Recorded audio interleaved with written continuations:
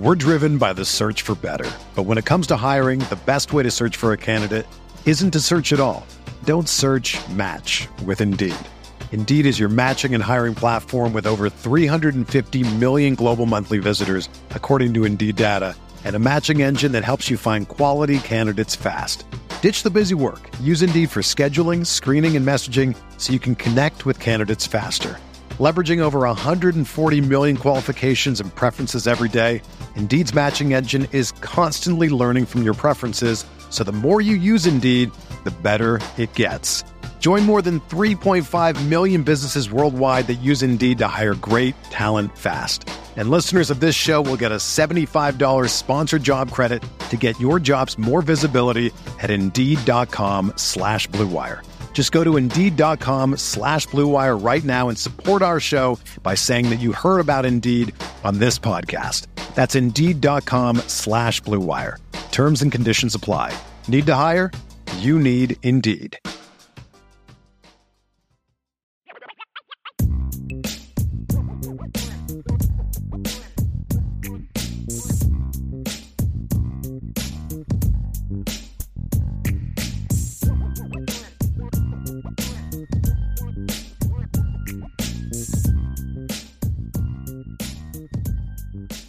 All right, Notre Dame fans, we are back for another edition of the Irish Breakdown Podcast. That's Ryan Roberts. I'm Brian Driscoll, and we're going to talk football today. I know signing day is a week away, and we'll have plenty of recruiting topics to talk about over the next week, but Notre Dame's got a pretty important bowl game to play here, and we don't want to forget that, and we're going to talk a lot about that.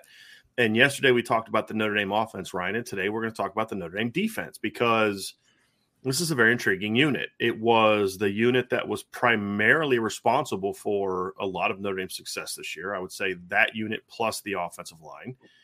The other part of it, however, is even though the defense played good football for most of the year, I think in a lot of ways it underachieved.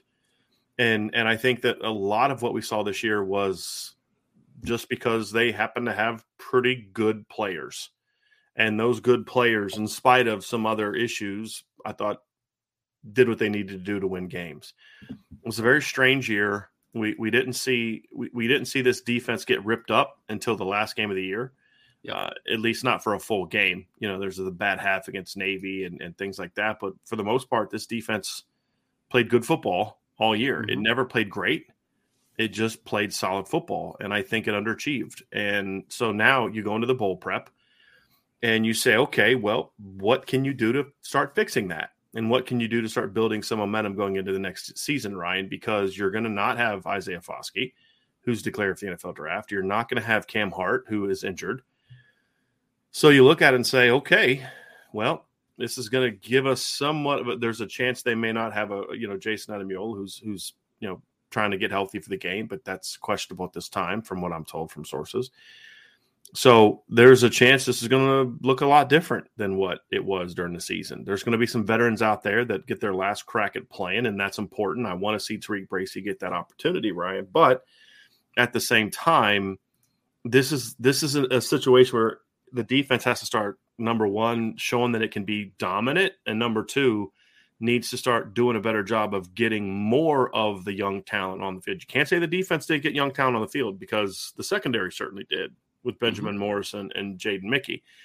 But maybe not quite enough of it at certain spots, mainly linebacker, which, we'll discuss. But I just think overall, Ryan, as we get into the conversation of what we want to see from the defense in the bowl game, we're going to get into a lot of specifics. But I think the overarching thing for me, and I'll let you respond to it, I have felt like the biggest holdup on defense all season, Ryan, was twofold. Number one, they kind of build on each other. Number one, I felt like the way that Al Golden coached all year was an overemphasis on scheme. I think one of the discussions can be fans get so disinterested with the importance of scheme that it's just all about the players. It is not. Coaching matters. Scheme matters. Putting guys in position to be successful matters. You can err on the side of underdoing it, but I feel like Notre Dame erred on the side of overdoing it to the point where I felt like the players weren't turned loose. There was too much thinking. And I think the second part of that, Ryan, is when you overemphasize scheme, more often than not, Mm-hmm. it's a situation where you're trying to play a more NFL style of football, in my opinion, which is more read and react, limit big plays, just it's more passive, I guess. I'll let you kind of explain that more. You watch a lot more NFL than I do, but when I do study NFL film, when I do look at those type of things, that's what I see. Defenses that are more trying to manage what's happening as opposed to dictating. NFL offenses are too good, too complex to set the tone defensively in a lot of instances. I don't agree that's true in college. I think you need to be more of an aggressive tone setter on defense in college, and we didn't see that this year. And those two things to me were what I felt kept the defense from being as good as it should have been at a lot of times this season. We're driven by the search for better. But when it comes to hiring, the best way to search for a candidate isn't to search at all. Don't search, match with Indeed. Indeed is your matching and hiring platform with over 350 million global monthly visitors, according to Indeed data, and a matching engine that helps you find quality candidates fast. Ditch the busy work. Use Indeed for scheduling, screening, and messaging so you can connect with candidates faster.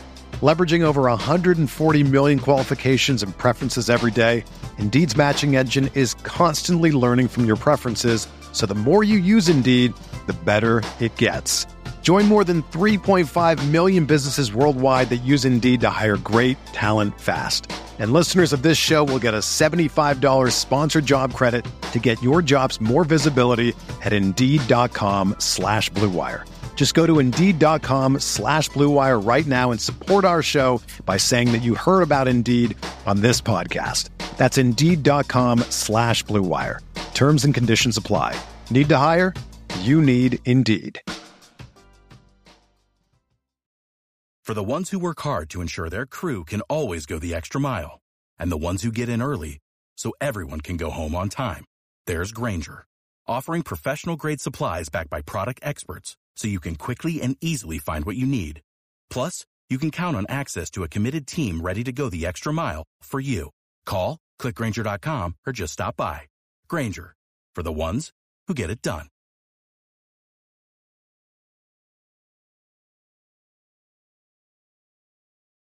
Yeah, I mean, I think when you're talking about the NFL side of things, I mean, I mentioned in our pre-show, I'm a Rams fan, right? So I remember Brandon Staley when he was a defensive coordinator for the Rams, who's now the head coach of the Los Angeles Chargers. That defense played really well that year. And I feel like I think you said it yesterday in the show, right, Brian? Like the NFL is a copycat league, right? Like that's always has been. That's what it is. And they see successes that people like Brandon Staley have where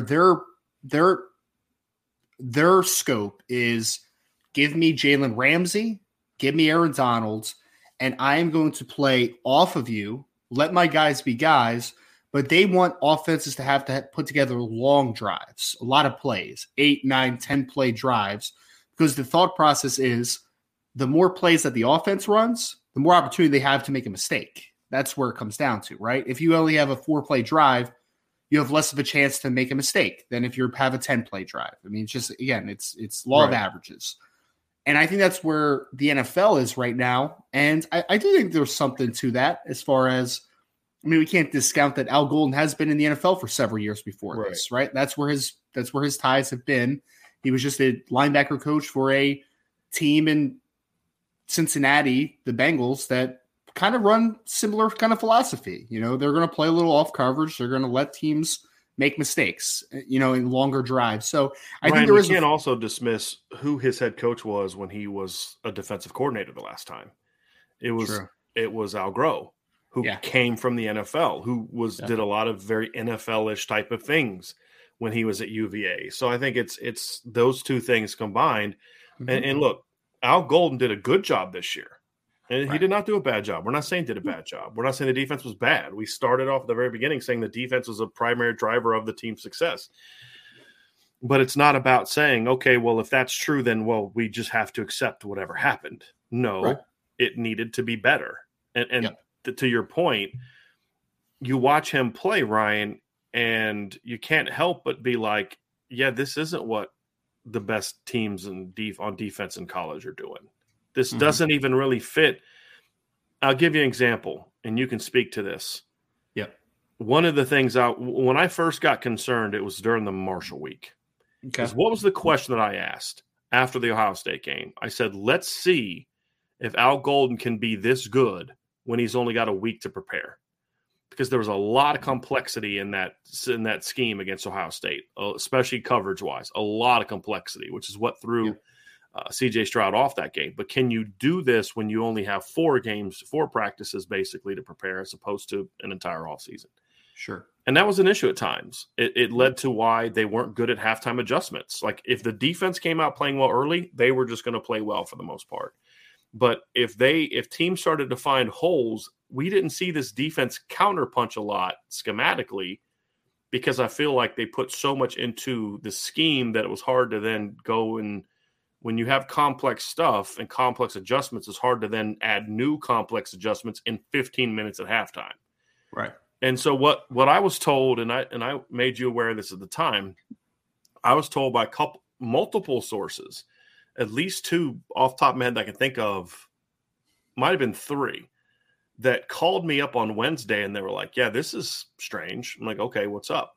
And they're like, yeah, so they came in today and completely changed the defensive game plan. And they said that they were switching from a run-oriented game plan to a pass-oriented game plan. I'm thinking, hold on a second.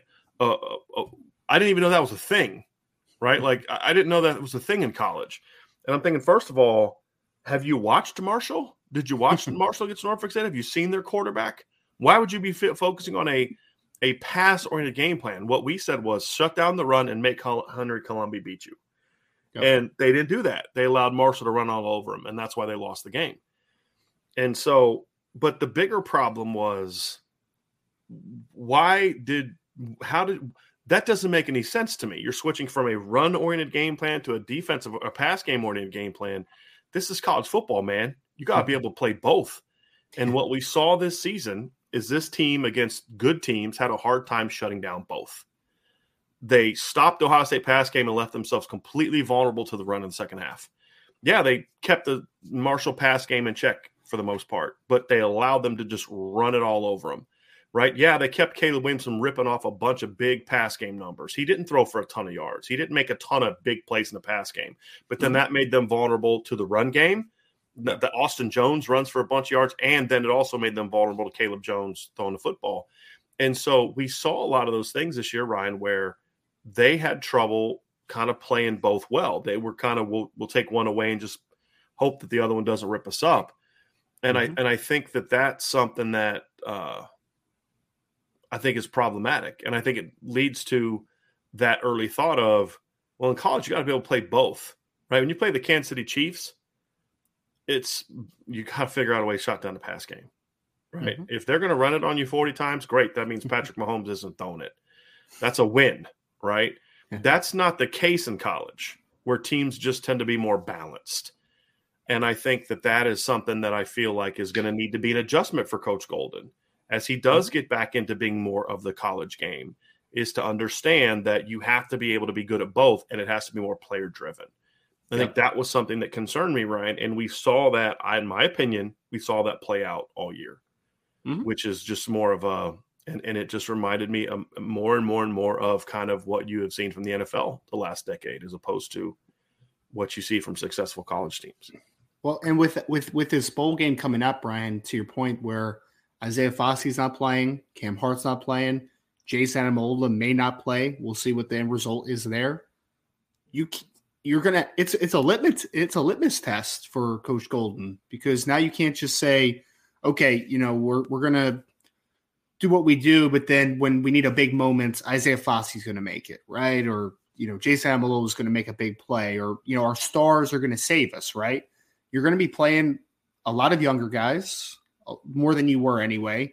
You're going to be playing players that have not been thrust into that star role, that have to be money players to make a big play when it matters most.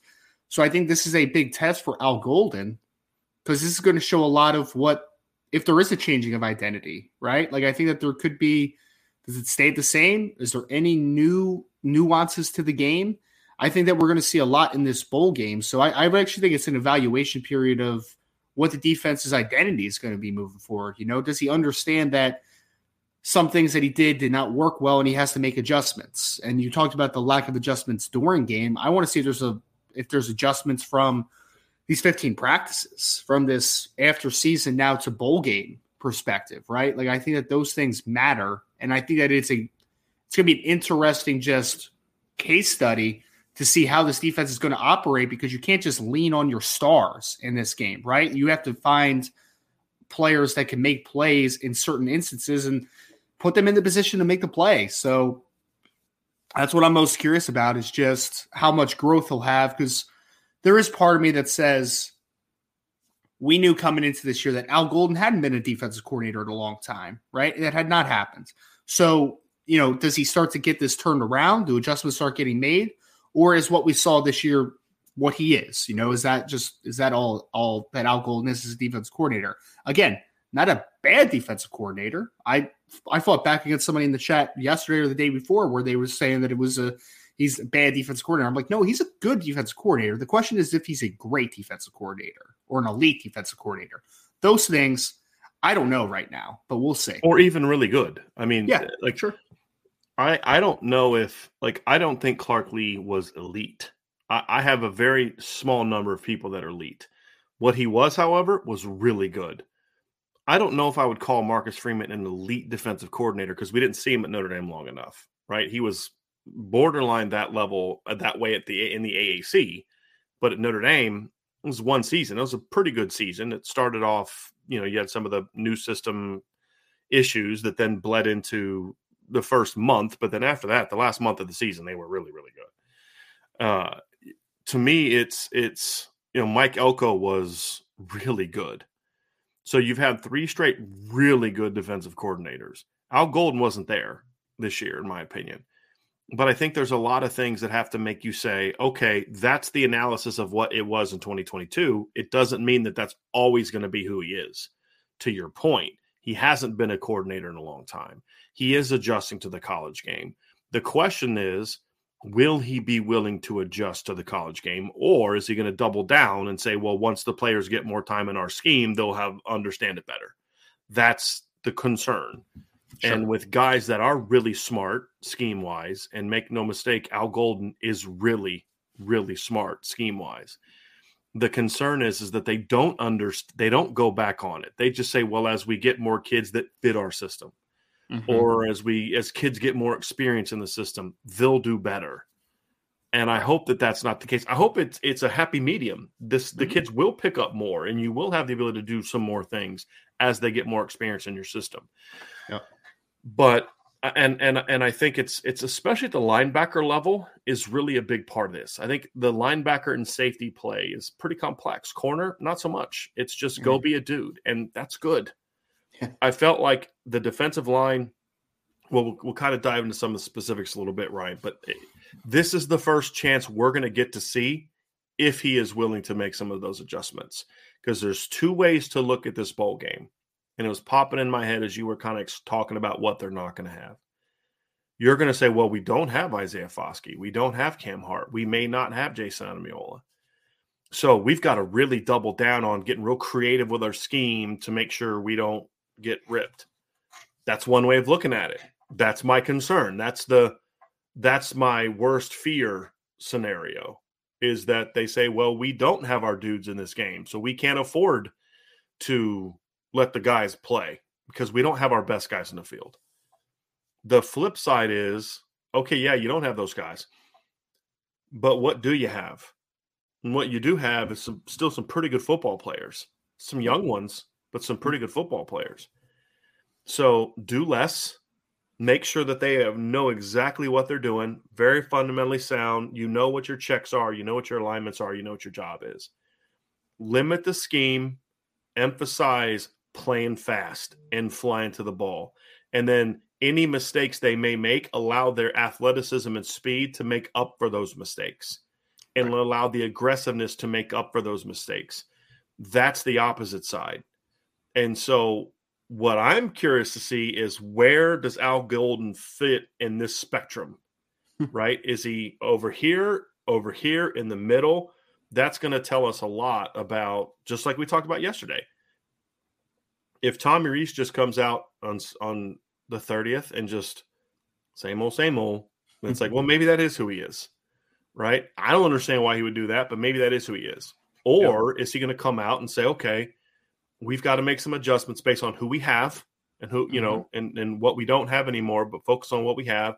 And we're going to come out and we're going to do A, B, C, and D. It's going to be fun. We're going to move the ball. We're going to score some points, and we're going to get ready to go into next year.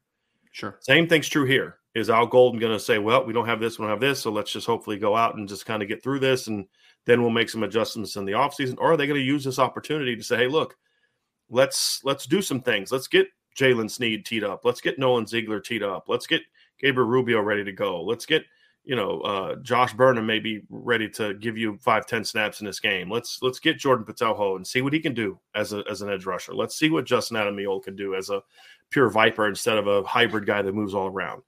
But let's let these kids go play and play fast. Let's whatever role Marist has, limit what he's being asked to do and just go, right? Those are things that I want to see, Ryan. Yeah. And if we don't see those, it's going to tell me, okay, he doesn't think he's the problem.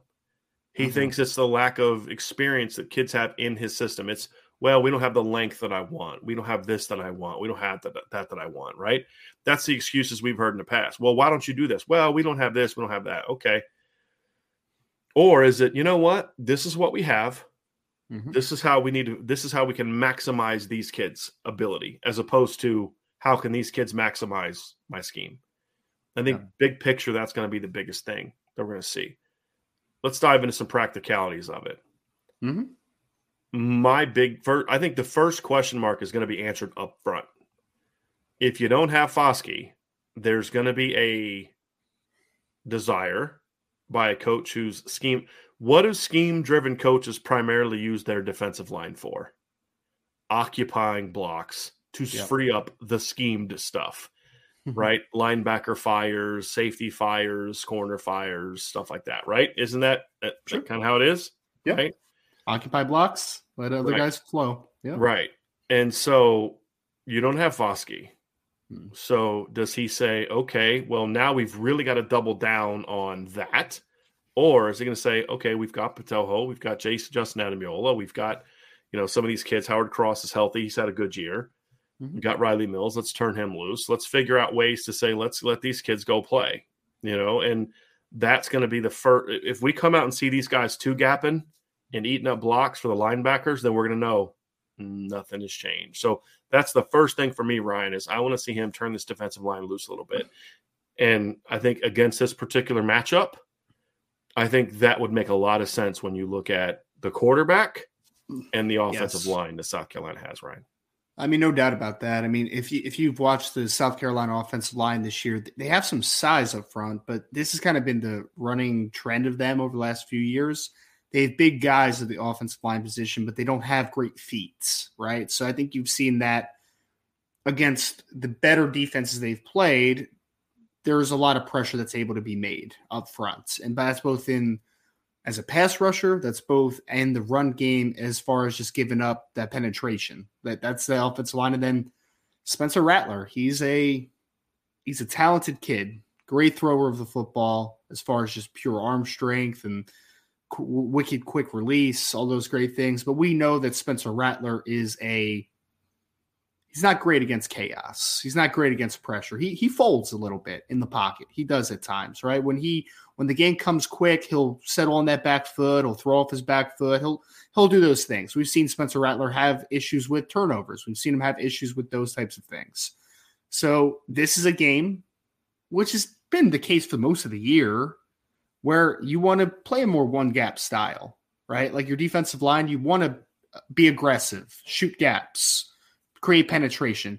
And Brian, I mean, it's maddening to me that there have been moments this year where you're just like, yes, they have just tried to occupy blocks when we knew going into the year, they don't have a lot of size at the interior defensive line spot into the season, right? Like Riley Mills is a defensive end, obviously, in this system now. So they're working with guys that are 6'1", 270, something pounds and Howard Cross. And then, I mean, Jason Amalola is the big guy at 6'2.5" and 285 pounds, right? Like you don't have a ton of size inside. So my initial thought would be, well, kill him with speed, kill him with quickness. Right. That's how you beat him. And I think in this game, that doesn't change. None of your the fact that Notre Dame should be a one gap style defense that is a penetration laden system should not change in this football game, because you're going against a not great offensive line. Their best running back has already opted out of this football game. Their quarterback does not handle pressure very well. Attack him, man. Attack him. Let's look at some numbers, right? So let's talk about the quarterbacks that Notre Dame has faced this year. Okay, and just kind of put this into context, because I think context is the best way to show things. We can say, hey, well, he's not good here, he's not good there, but let's actually kind of talk about it, okay? So let's first of all look at Notre Dame's quarterback, Drew Pine. This year, Notre Dame, Drew Pine, this is using Pro Football Focus numbers. Again, what do we always say about Pro Football Focus? Grading system sucks, data collection is pretty good. Would you agree with that, Ryan? Okay. Drew Pine this year, when under pressure, he had 87 dropbacks where he was under pressure. He threw 60 passes in those situations, completed 53.3% of his passes, 6 touchdowns, 1 interception, average 7.4 yards per attempt. Mm-hmm. Right? Not bad. It's actually not bad at all. Yeah, it's not bad. You'd like to see maybe a few more big plays, but I think that's just a byproduct of sort of the different things that they did schematically, which had to protect him in some other instances. So you kind of understand it a little bit, right? So let's go to some other quarterbacks that Notre Dame played this year, Ryan. And I'm going to go next to Drake May, who I thought was a pretty good player. And I thought a kid that got pressured a decent amount this year. Would you agree with that, Yes. especially late in the year? Yep. Drake May, a lot more pressure. So Drake May was under pressure on 219 snaps this season, which is well over half. So Drew Pine pressured on 87 dropbacks where he was pressured, 207 dropbacks where he was not pressured. Okay. Drake May, I'm sorry, it's trying to think what's total dropback numbers. It's about half of his dropbacks. Okay. He was pressured 219 times and kept clean 378 times. Drake May completed 444% of his passes, 6.6 yards per attempt, 10 touchdowns, 4 picks. Not great, right? Huh. Caleb Williams went under pressure this year. 178 dropbacks where he was pressured, 337 where he was kept clean. 52.5% completion, which is okay, but he averaged 8.7 yards per attempt, 13 touchdowns, no picks. That's really clutch under pressure, right? Yes. CJ Stroud this year, not great. This was an issue for CJ Stroud this year. He was only pressured 80 times and kept clean 299 times. But only completed 40.6% of his throws and 5.7 yards per attempt, 5 touchdowns, 2 picks, right? Not good. No. Here's Spencer Rattler. Oh, no. He was pressured on 138 dropbacks and kept clean on 283 dropbacks. He completed 33% of his passes. So what we showed you, the spectrum of the really good to the not great. 33% completion rate when pressured, 4.8 yards per attempt, 5 touchdowns, 7 interceptions. Yuck. And he had 12 turnover-worthy plays, which is an 8.7% number. Stroud had 7. Caleb Williams had 4. Drake May had the most at 10 of that, and that was on 219 dropbacks compared to 138 for Spencer Rattler, and Drew Pine had 2. So that's the data, Ryan, to back up what you just said. When Spencer Rattler gets pressured, and I'm not talking blitzes because he's actually got decent numbers against the blitz. When blitzed, he completes 59.2% of his passes, 5 touchdowns, and 4 picks. All right, because when you blitz a guy, his decision-making is easier because it's a bunch of one-on-ones. Mm-hmm. It's when you pressure him with 4- and 5-man pressures or zone fires where you've got more guys in coverage, that's when he struggles. And so the numbers tell the story, Ryan, which is this is not a guy that you want to just let sit back to the clean pocket. And it's not necessarily the answer to go out and heat him up with 6-7 guys. So the answer is, can your offensive line or defensive line put pressure on him? Mm-hmm. Can you find ways to do 4-man zone fires with your linebackers, where you maybe a blitz Marist off the edge and drop Jason Adamiola into coverage, that kind of thing, right? Mm-hmm. That's going to be the question that we're gonna find out in this game, Ryan, is whether or not he can do that, and whether or not he can find ways to, keep his team or keep that quarterback off balance. And when you talk about pass protection, an offensive line that you said is big, but mm-hmm. not the most mobile line. They ranked 82nd in the country this year in sacks allowed. So that's going to be a big key, and that's going to be very telling about whether or not Al Golden is willing to kind of let this team kind of pin their ears back and go play. Mm-hmm. Is that right there? Does he let him heat him up with the front first, right? Because if the front's aggressive, Ryan, I believe this. If the front's aggressive, it makes blitz pressures so much more effective. That's right. Part of the reason why Brent Venables' blitzes at Clemson were so effective with linebackers is because they weren't blitzing where their defensive linemen were eating up gaps. Their defensive linemen were pushing, and then the linebackers are coming right behind them. So once the linebacker got through the line of scrimmage, he was already 2-3 yards past the where the ball was snapped. Where Notre Dame's kind of stalemating, and then the linebackers are trying to get through like at the line of scrimmage or like a yard in. That's mm-hmm. going to be key number one for me, and sign number one of whether or not Al Golden is starting to maybe look at what they did this year, spend some time self-scouting and say, we did some good things this year. They did some good things, but mm-hmm. what kept us from really taking that next step and then start to make those adjustments? And to me, this is step number one. It's also a misuse of what you have from a player perspective too. I mean, because like I said, and like you just kind of reiterated, South Carolina does have a big offensive line. It's just not overly athletic.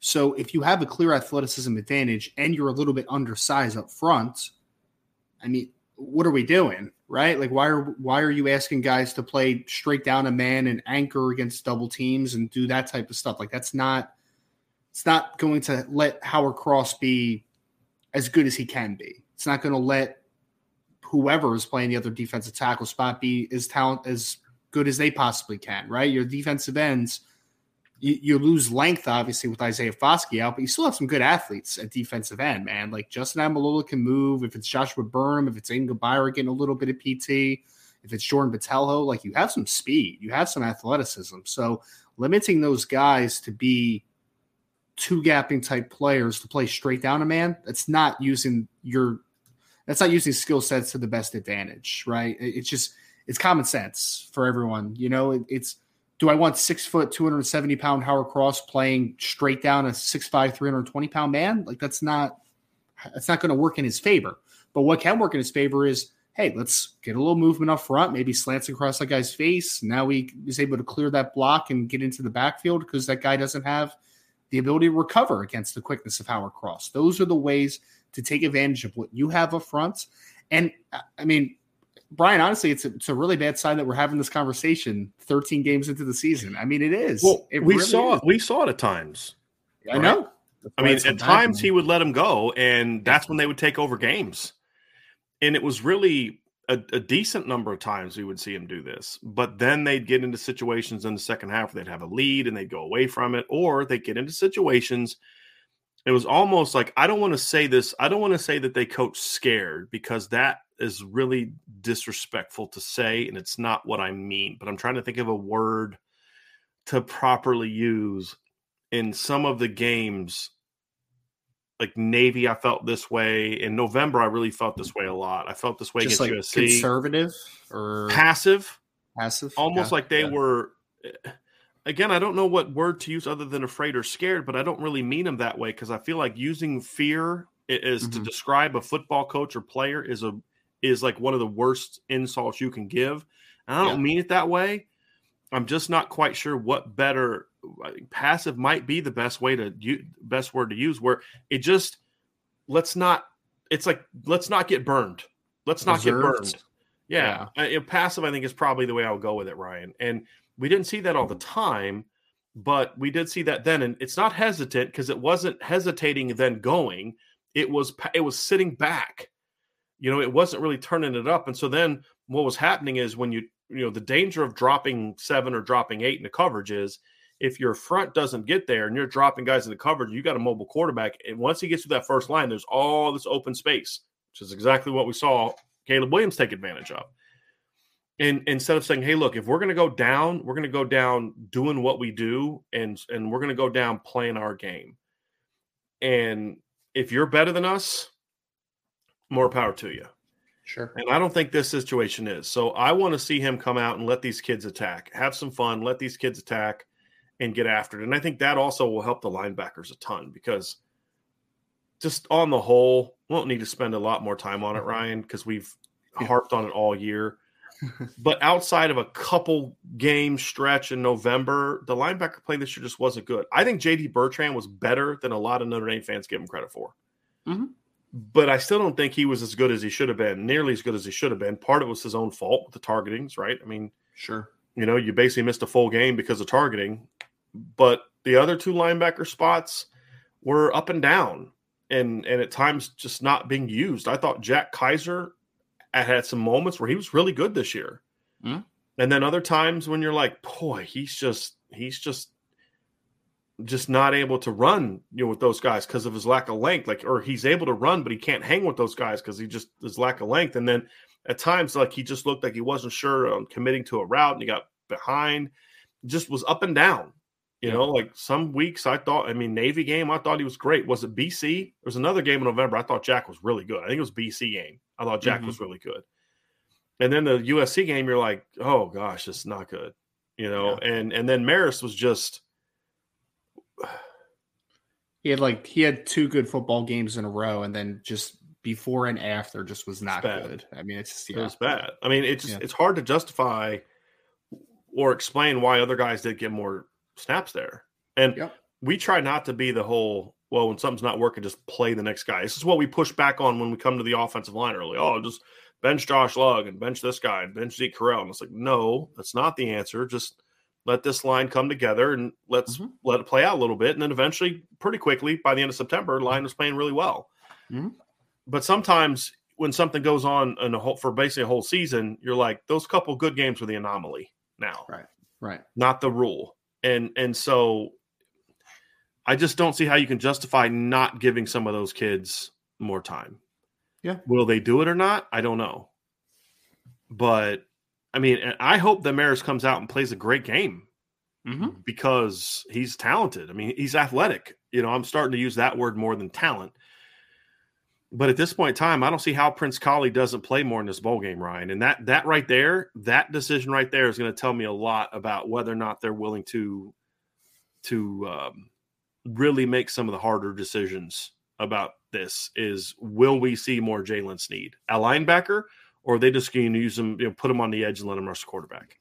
Mm-hmm. Will we see Prince Colley get a chance to play more linebacker? Because the thing that troubles me is some of the things I've heard about what they're doing bowl prep wise. It's like all the linebackers that could potentially compete with JD and Marist are moving to Viper. You know what I mean? It's like, why? Right. You know what I mean? How many freaking Vipers do you need? Right. And so if I don't see Prince Colley in this game, if I don't see Jalen Sneed or in this game in some capacity, if I don't see Nolan Ziegler, at least in some capacity in this game, then I'm going to say, okay, nothing's changed. It's still about the scheme. And the only reason the veterans are playing is because they know the scheme better than the younger kids. It's the only justification for not playing those guys right now, Ryan. Yeah. You got to see what Prince can do. Because you know what Marist is now. He's a senior. He was the same guy this year that he was in 2020. Mm-hmm. Yep. Athletic, rangy, incredibly undisciplined, often didn't look like he knew how to react to what was happening. Yep. Am I missing something? You're not wrong. You're not wrong. And especially with how Notre Dame's recruited linebacker over the last couple of years, right? You talked about Prince Colley. You talked about Jalen Sneed, excuse me. You talked about Nolan Ziegler.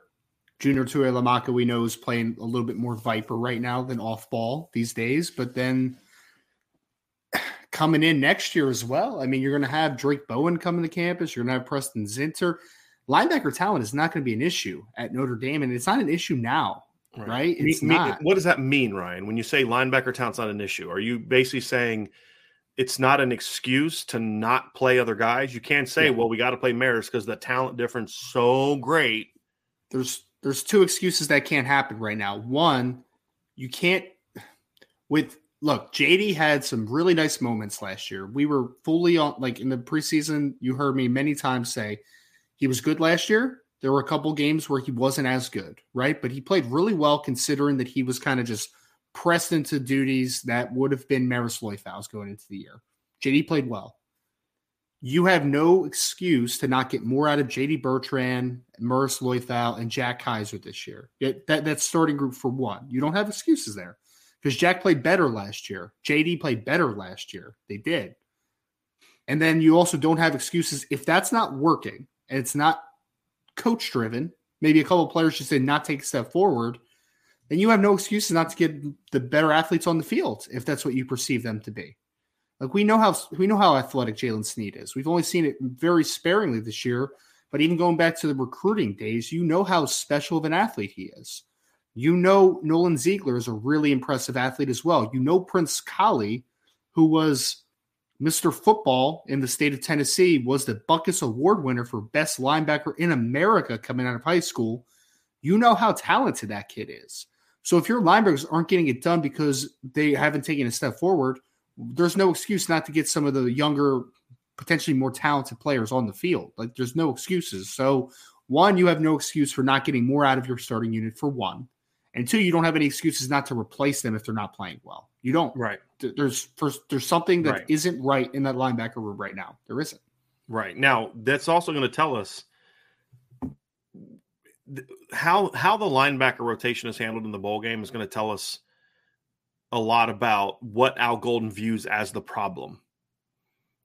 And to me, I want to see a twofold thing. I want to see the younger players playing more while also limiting the scope of what you're doing.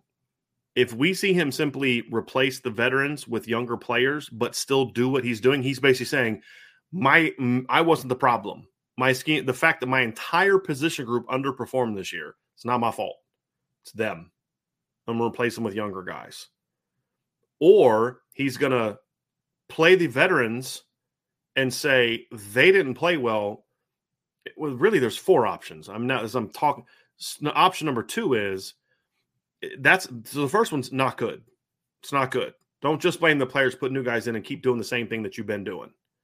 Second big concern is he says, well, I got to make it, we've got to keep doing what we're doing. The kids will figure it out, like I said earlier. And then he still plays the older guys because the younger guys still don't have the full grasp that he needs to make all the adjustments. Right. So it's just more of the same.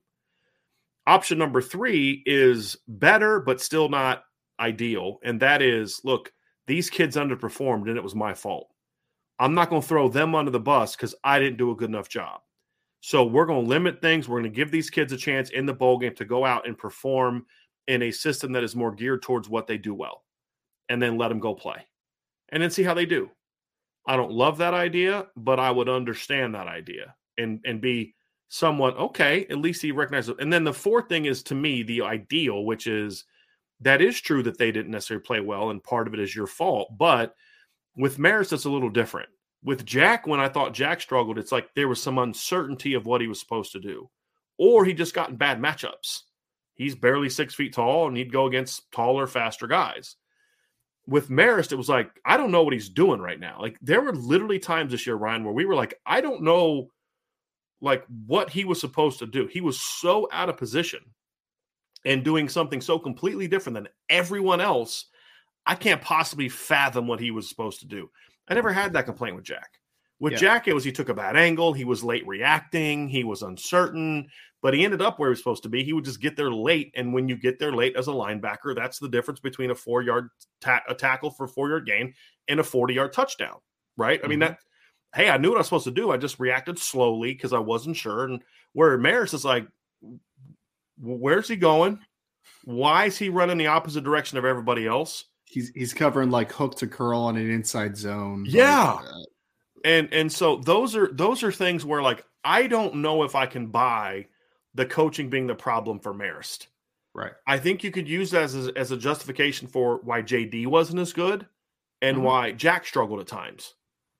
I don't think you can use it as for Maris. So to me, if you want to still play Jack and JD and then get Prince Collie queued up and say we're gonna scale back things a little bit, let these kids play because these kids can run a little bit, then that's kind of the ideal for me. I would still like to say I still want to see Jalen Sneed and Nolan Ziegler get a shot to get some rover snaps. Sure. Because as much as I like Jack, he's a limited player when you start talking about matching up against the Bamas, the Georgias, the Clemsons, the Ohio States, not the Clemsons, the USCs, the Ohio States of the world. He did. We saw that against North Carolina. That was the one position on defense that kind of struggled all game was Jack trying to cover a spread offense. He just couldn't do it. He was always a step behind. So that's the ideal, Ryan. But there's kind of a wide spectrum there, and I don't know what we're going to see. But what we need to see is that last part. I'm not saying bench JD, bench Jack, bench Maris, all of them, sit them, don't play them. Not saying that. They have earned the right to play, but I think Prince Collie has as well. Prince needs to play a bunch. I want to see a little bit of Jalen and a little bit of Nolan. Let them play, and if they're playing well, go ride them a little bit more. Yeah, I wanted to see Junior Chalamak at Mike. The biggest concern I had is why they moved him to Viper fully for the bowl game because he was playing both during the season. That concerns me a little bit. Yeah, because it's like, okay, so you're just dead set. JD is going to face no competition of Mike. Is that really what you're going to say? I don't know if that's a precedent you want to set as a football coach. Yeah, because you're not. It's not like JD played great. He didn't play bad, and he gets a bad rap from Notre Dame fans on. They think he was bad. It wasn't bad. But it wasn't great either. He wasn't so good that you're like, well, no one's going to challenge him for that spot. That concerned me a little bit because who's pushing for that job? Is it going to be Nolan? Is it going to be Jalen? You know what I mean? It's just a general thing too, Brian. It's like, what if, God forbid, JD Bertrand gets hurt or something during the game? Like, who's your Mike? The guy that you've been playing at Viper all bowl practice? Like, it doesn't. It's just, it's a little puzzling, man. It's a little puzzling because, again, I understand that with younger players, there's going to be some mistakes, right? Like, we understand that. That's the maturation of playing the position. But as well as I do, you can have as many practice reps in the world, but until you have those live bullets, those live reps, game moves a lot faster, man. Yeah. It's a different animal. And again, we talked about that 4-man linebacker class, which obviously includes Joshua Burnham, who's now playing Viper at the beginning of the year, coming into the year. We're like, that foursome's probably going to be tough to keep off the field, right? And now we're sitting here in December getting ready for a bowl game where they barely played this year. Jalen Sneed just started playing a couple games ago and has been playing just a little bit. Junior Tuihalamaka played a little bit early in the year, but now it's playing, it's got to be regulated to a back of Viper. Haven't seen Nolan Ziegler. Haven't seen Joshua Burnham now at the Viper position. For a position that has struggled this year, why haven't there been a change-up to it, right? Why not throw a player in there for a few reps in a game and say, you know what, he might not be ready yet, but let's see, right? Because sometimes that light bulb turns on in a football game. It does. I'll tell you this. The first time that I really thought I could play at a decent level wasn't during a practice. Who cares about a practice? It was on a Friday night, like seeing the lights and being able to move around and know that you belong there. So I am very frustrated. I'll be completely honest about it. Like I was excited about that 4-man class coming into the year before Burnham had moved, from Will to Viper. And I'm very confused on why we haven't seen more of that group this year. And why they're all getting moved to Viper. Exactly. And there's been extreme inconsistencies at linebacker, and yet you haven't played much of the 4-man class that was the best linebacker group in the country, right? I don't know. Yeah. Can't fathom it. Can't understand it. And so what are we going to see in the bowl game, Ryan? Is it going to be different or not? That's kind of the question, right? That's the thing that we need to see is whether or not that'll be different. And that's one thing I'm curious about. I think one thing that you can say is I do expect the secondary to play well. I think obviously Ben Morrison was good. You're going to get Tariq Bracy back for this bowl game. Jaden Mickey gets a whole month to kind of get over some of the way he played. I think that was a great learning experience. Look, I think Jaden Mickey's an incredibly talented player. Incredibly confident player. He's got talent.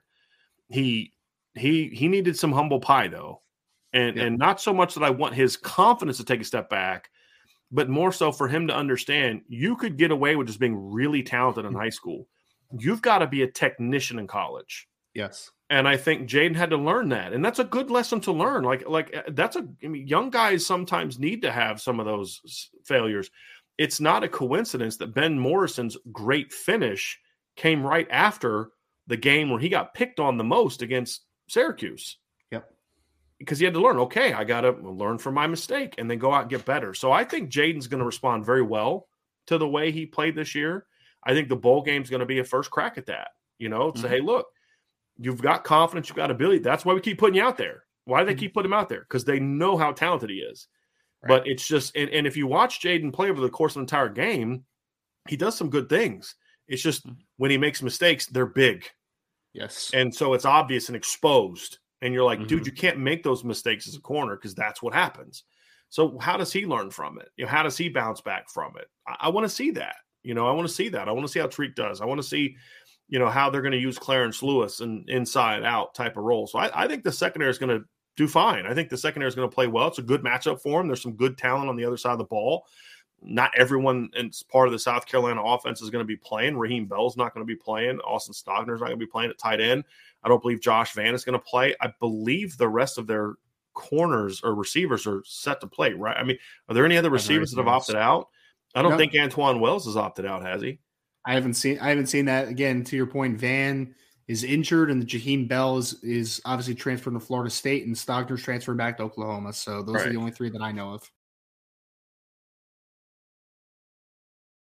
Marshawn Lloyd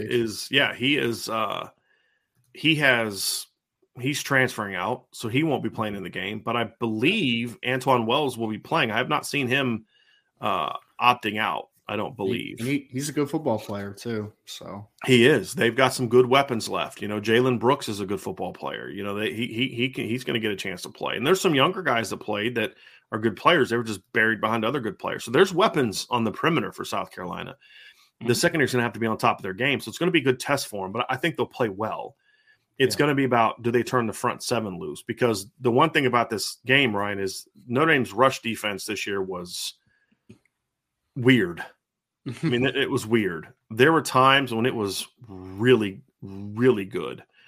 They went through a stretch from the September 24th to Boston College against in November, where they only allowed in 1, 2, 3, 4, 5, 6, 7, 8 games, they only allowed. And really, if you look at the Cal game, so really in September 17th, so a stretch of nine games against 8 non-option opponents, they allowed 112, 66, 164, 97, 146. Half of that came on one run, 61, 90, and 56.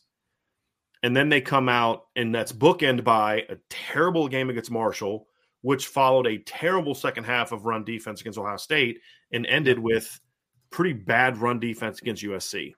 Like, there was no happy medium with the rush defense. No. And that's going to be a concern in this game, Ryan, is you cannot allow South Carolina to run the football in this game for two reasons. Number one, they're not good at it. So it's a really bad sign if they're running the football. They only averaged 123 yards all season. At one point in time, Jaheim Bell was their starting running back, basically, because Marshawn Lloyd was hurt. So Marshawn Lloyd rushed for 573 yards this year and averaged 5.2 yards per carry. 9 touchdowns in 9 games, 573 yards. He's gone. Their number 2 leading rusher was Jaheim Bell, who's a tight end, who ran for 261 yards, averaged 3.6 yards per carry. Their next top running back is Juju McDowell, who rushed for 191 yards. And then they have Christian Beal-Smith, who transferred from Wake Forest this season. He's okay. He's had 700 yards in the past, 600 yards in the past. He's okay. There's a reason he transferred to South Carolina and didn't do anything as opposed to staying at Wake Forest. So point is, they're not very good running the football. No. And you've got to make them one-dimensional. So this is going to – and we'll talk more about this when we get into specifics. So what I want to see is a run defense that's aggressive, which then leads to, if you're running through gaps and they pass, and you run through the lane to the quarterback. Sure. I don't want to see a sit-back, occupy type of scheme. I want to see an aggressive get after the quarterback scheme. which I Yes. kind of thought we saw against BC. We've seen at times. I thought they were aggressive at times this year when he turned these kids loose, they were really good. Mm-hmm. That's when we saw stretches of really good football. But the run defense was really puzzling to me. And this is a team that's not good at running the football. They're not. So, And the other thing too, Brian, is I agree. I think the secondary is going to do well in this football game, but when Spencer Rattler is protected, he can tear you apart a little bit, man. Yeah. Like he's a talented thrower of the football. It's just we talked about the. I mean, 7 of his 11 interceptions have literally come against pressure, right? Like that's where all falls apart for Spencer Rattler. Right. So not only in the run game, being able to get that penetration and to be able to slow it down early on in reps, but to also get after that kid. Because again, I mean, you saw it against Tennessee, right? Where if you're not pressuring a kid like Spencer Rattler, he can have that one abnormal game where he just tears you apart and you just can't seem to stop him. Because there was a reason why he was highly coveted at one point, why he did have a reputation, why there was people that were excited about it. Put up some pretty good numbers in his first year as a starter at Oklahoma. Not great, but pretty good numbers. Yeah, pretty good for a redshirt freshman. Like it was pretty good stuff. And we've seen when he's right and when he's not under duress, he has his moments. It's just we know that when he does get duress, he does not have any moments. That's just where it comes down to. Here, to back up your point, when he was kept clean, Spencer Rattler completed 78.4% of his passes, 9.0 yards per attempt, 11 touchdowns, 4 picks.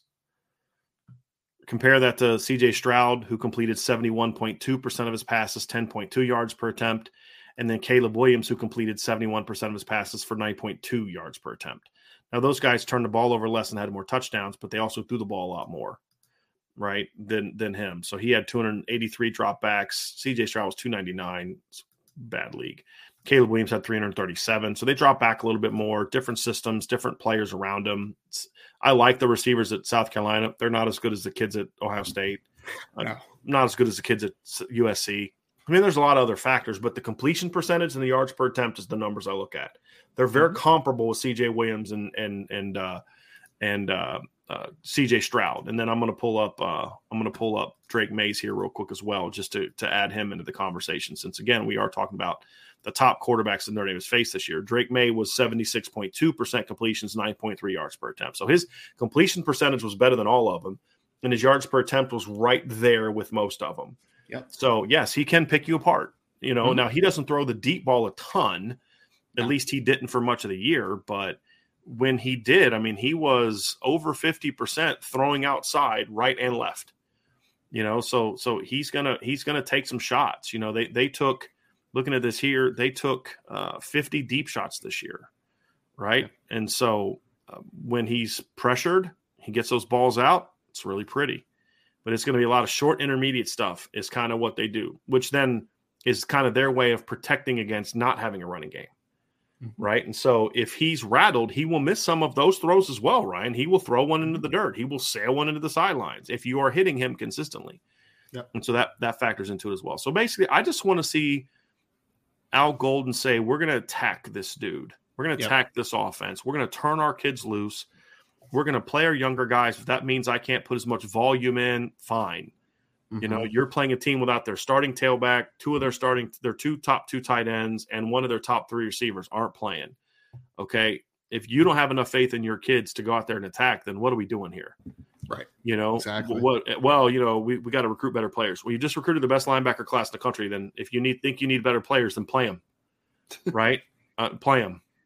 Right. So, I mean, there's no excuses for it. So, turn the kids loose, because that's really the key on defense, Ryan, is we could get into specifics of it, and we will as we get closer to the game, get specific matchups, but this is going to tell me a lot bigger picture about what Al Golden believes was the reason the defense did not maximize its potential this season, or if he actually thinks they did, because some coaches convinced themselves of this. Notre Dame had a head coach of this for 12 years. Now, whenever things went wrong, it was never him. Right. It was the talent. It was the players.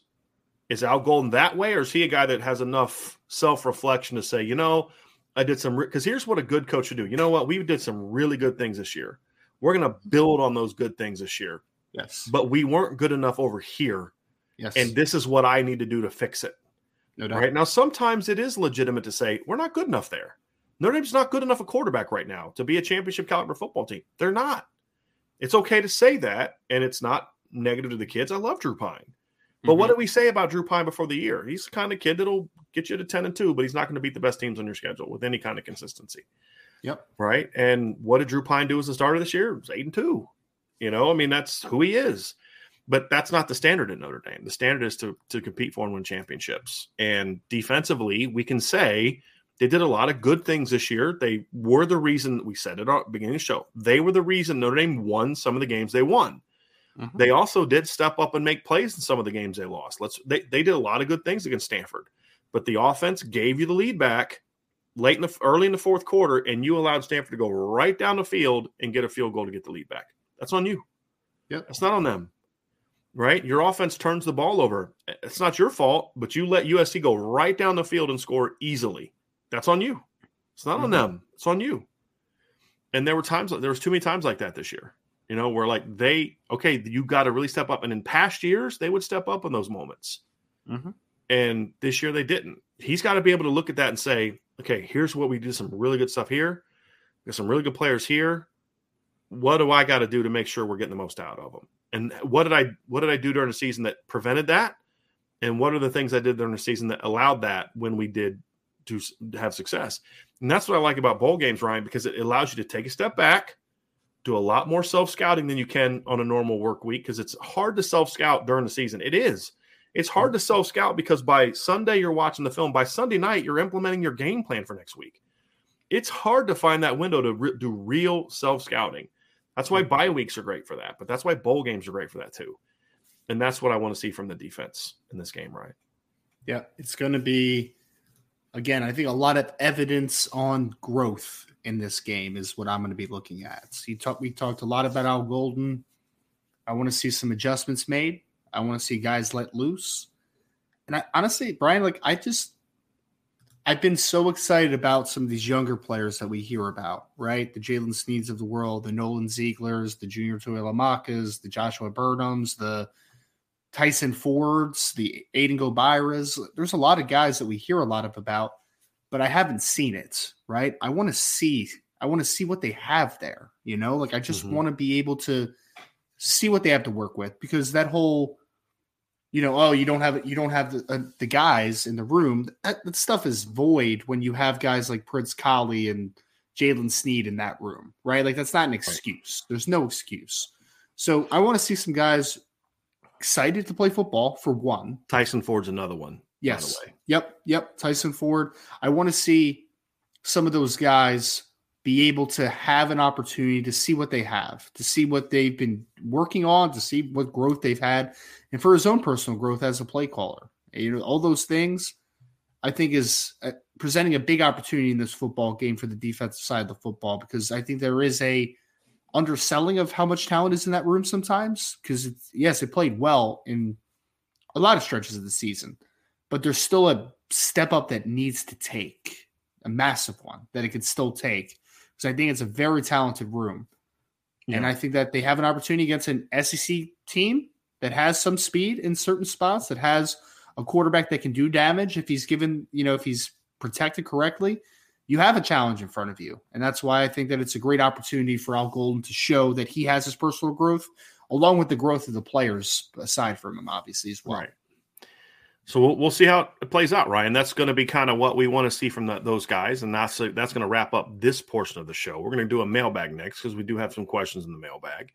But it is going to be interesting. And, to wrap up your last point, Ryan, is you can't say entirely that, well, it's just the talent's not there, or we got to do a better job recruiting, because you just landed one of your best defensive classes in years.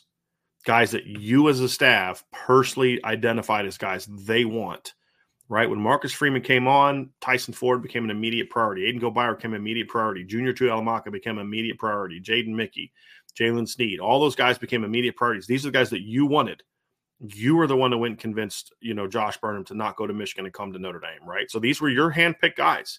The only commits, Benjamin Morrison's another, the only commits that they inherited, I believe, was Nolan Ziegler and Donovan Heinisch were really the only ones that were more by coaches and weren't here. And we've heard really good things about Donovan Heinisch.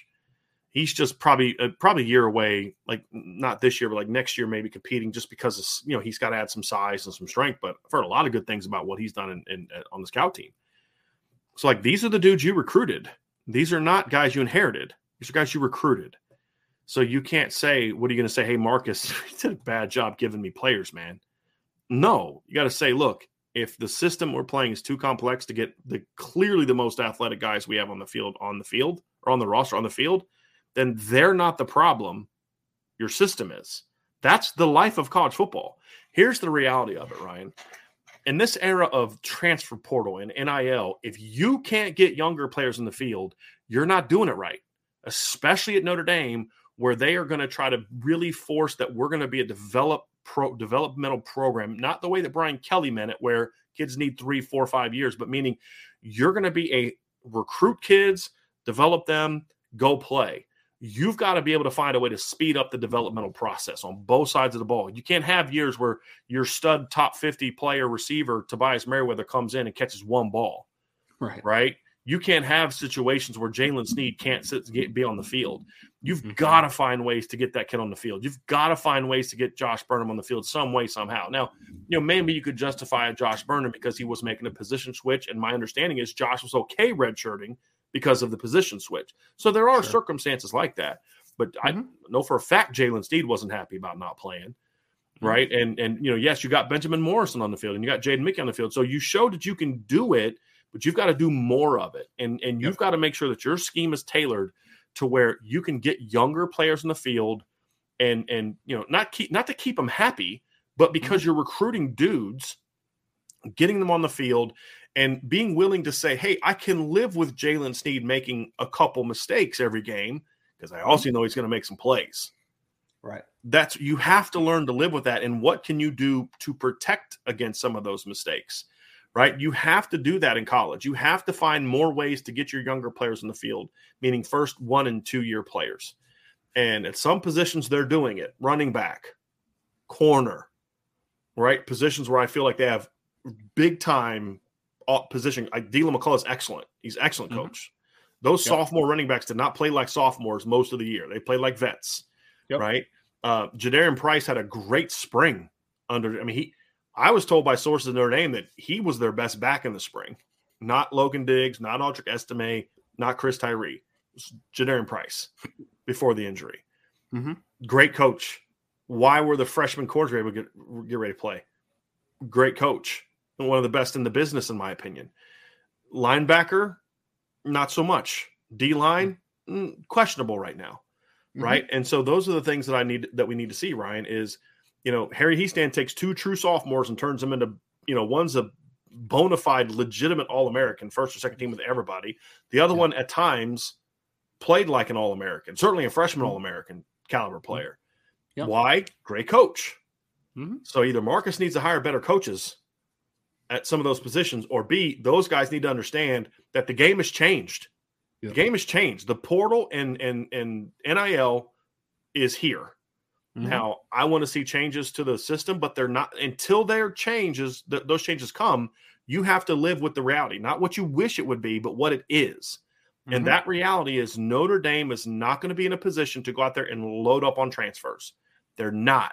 That means their young players are their transfers. The freshman class is their transfer portal, so to speak. Right. So you've got to make sure you have a system that's geared towards making sure those guys can come in and play right away. Not always the starters. 11 freshman starters on defense, but they've got to be able to play. You've got to be able to have a system where Peyton Bowen can step on the field as a starter as a freshman, where Benjamin Morrison can step on the field as a starter as a freshman, but also one where Jalen Sneed can do it. Jaden Osbury can do it. Drake Bowen can do it, right? That's going to be the key. And right now, I don't know if they have that system when it comes to front 7 players. They have it in the secondary because they're not a real complex team defensively coverage-wise. They do a lot of things with looks and disguising looks, Ryan, but they don't run a lot of different coverages. They just say, hey, Benjamin, go be a dude. And guess what, Ryan? He was a dude. Maybe apply that at some other positions. And that's my point. That's the reality of it. Yeah, I mean, it's all very fair. We've seen some contributions. And I also think, Brian, that you've seen the best teams in college football over the last few years. You think of the Alabamas, the Georgias, the Clemsons, like those teams. They're also not afraid to play freshmen, right? We've talked about that a ton. I mean, yeah, they're dudes, obviously, but, Jerry Jeudy comes in and Jerry Judy's too good not to play. Even Christian Harris, who was not nearly as good as that type of player, but Christian Harris played early on in his Alabama career because he was too good not to play for Alabama. Georgia, we've seen it, like Akili Ringo's a redshirt freshman, but you see this year a Malachi Starks comes in and the Malachi Starks is just too good not to play. Like that's just the point blank period to it. So the best coaches, I believe, yes, sure, understand the system, be a part of the machine, all that stuff. I get it. Trust me, I get it. But at the end of the day, you need to be able to recognize, identify talent and say, you know what? He might not be able to do X, Y, and Z right now, but he can do A, B, and C, and I can ask them to do that stuff, and I can accentuate those strengths. That's all I want from this program, to be able to understand what a player does well, and even if it's in a simplified, very niche role early on, to be able to use them in that type of role. So I think that you have the players where you can simplify and give them a role early on. And if we're in game 13 now and it hasn't happened and it doesn't happen against South Carolina, I am going to have some doubts because there's talent on this team that is just being underutilized right now. Agree. Ryan, that was good conversation. I enjoyed that very much. So we're gonna dive into mailbag here in a second. Let's get those questions going. There's a lot of great conversation during the show, during the chat, but not a ton of questions. So go ahead and get those questions in. Or if you don't have a lot of questions, that's cool. Maybe we answered it all during the show. Before we get to the mailbag, everybody, hit that like button, hit that subscribe button, hit the notification bell, share this podcast, sign up for the message boards at boards@irishbreakdown.com. I'm going to put something up on the board later today. That's just Ryan and I are going to talk, and we're just going to compare notes and all the intel we've had and just kind of say, okay, week from signing day, here's everything we know, and here's where everything stands, and just here's what's BS, here's what's legit, and here's the scoop that we have heading into signing day. So we'll have that up here on the message board. That's for premium members only, so that's at boards@irishbreakdown.com. If you haven't signed up yet, you're missing out. You really are.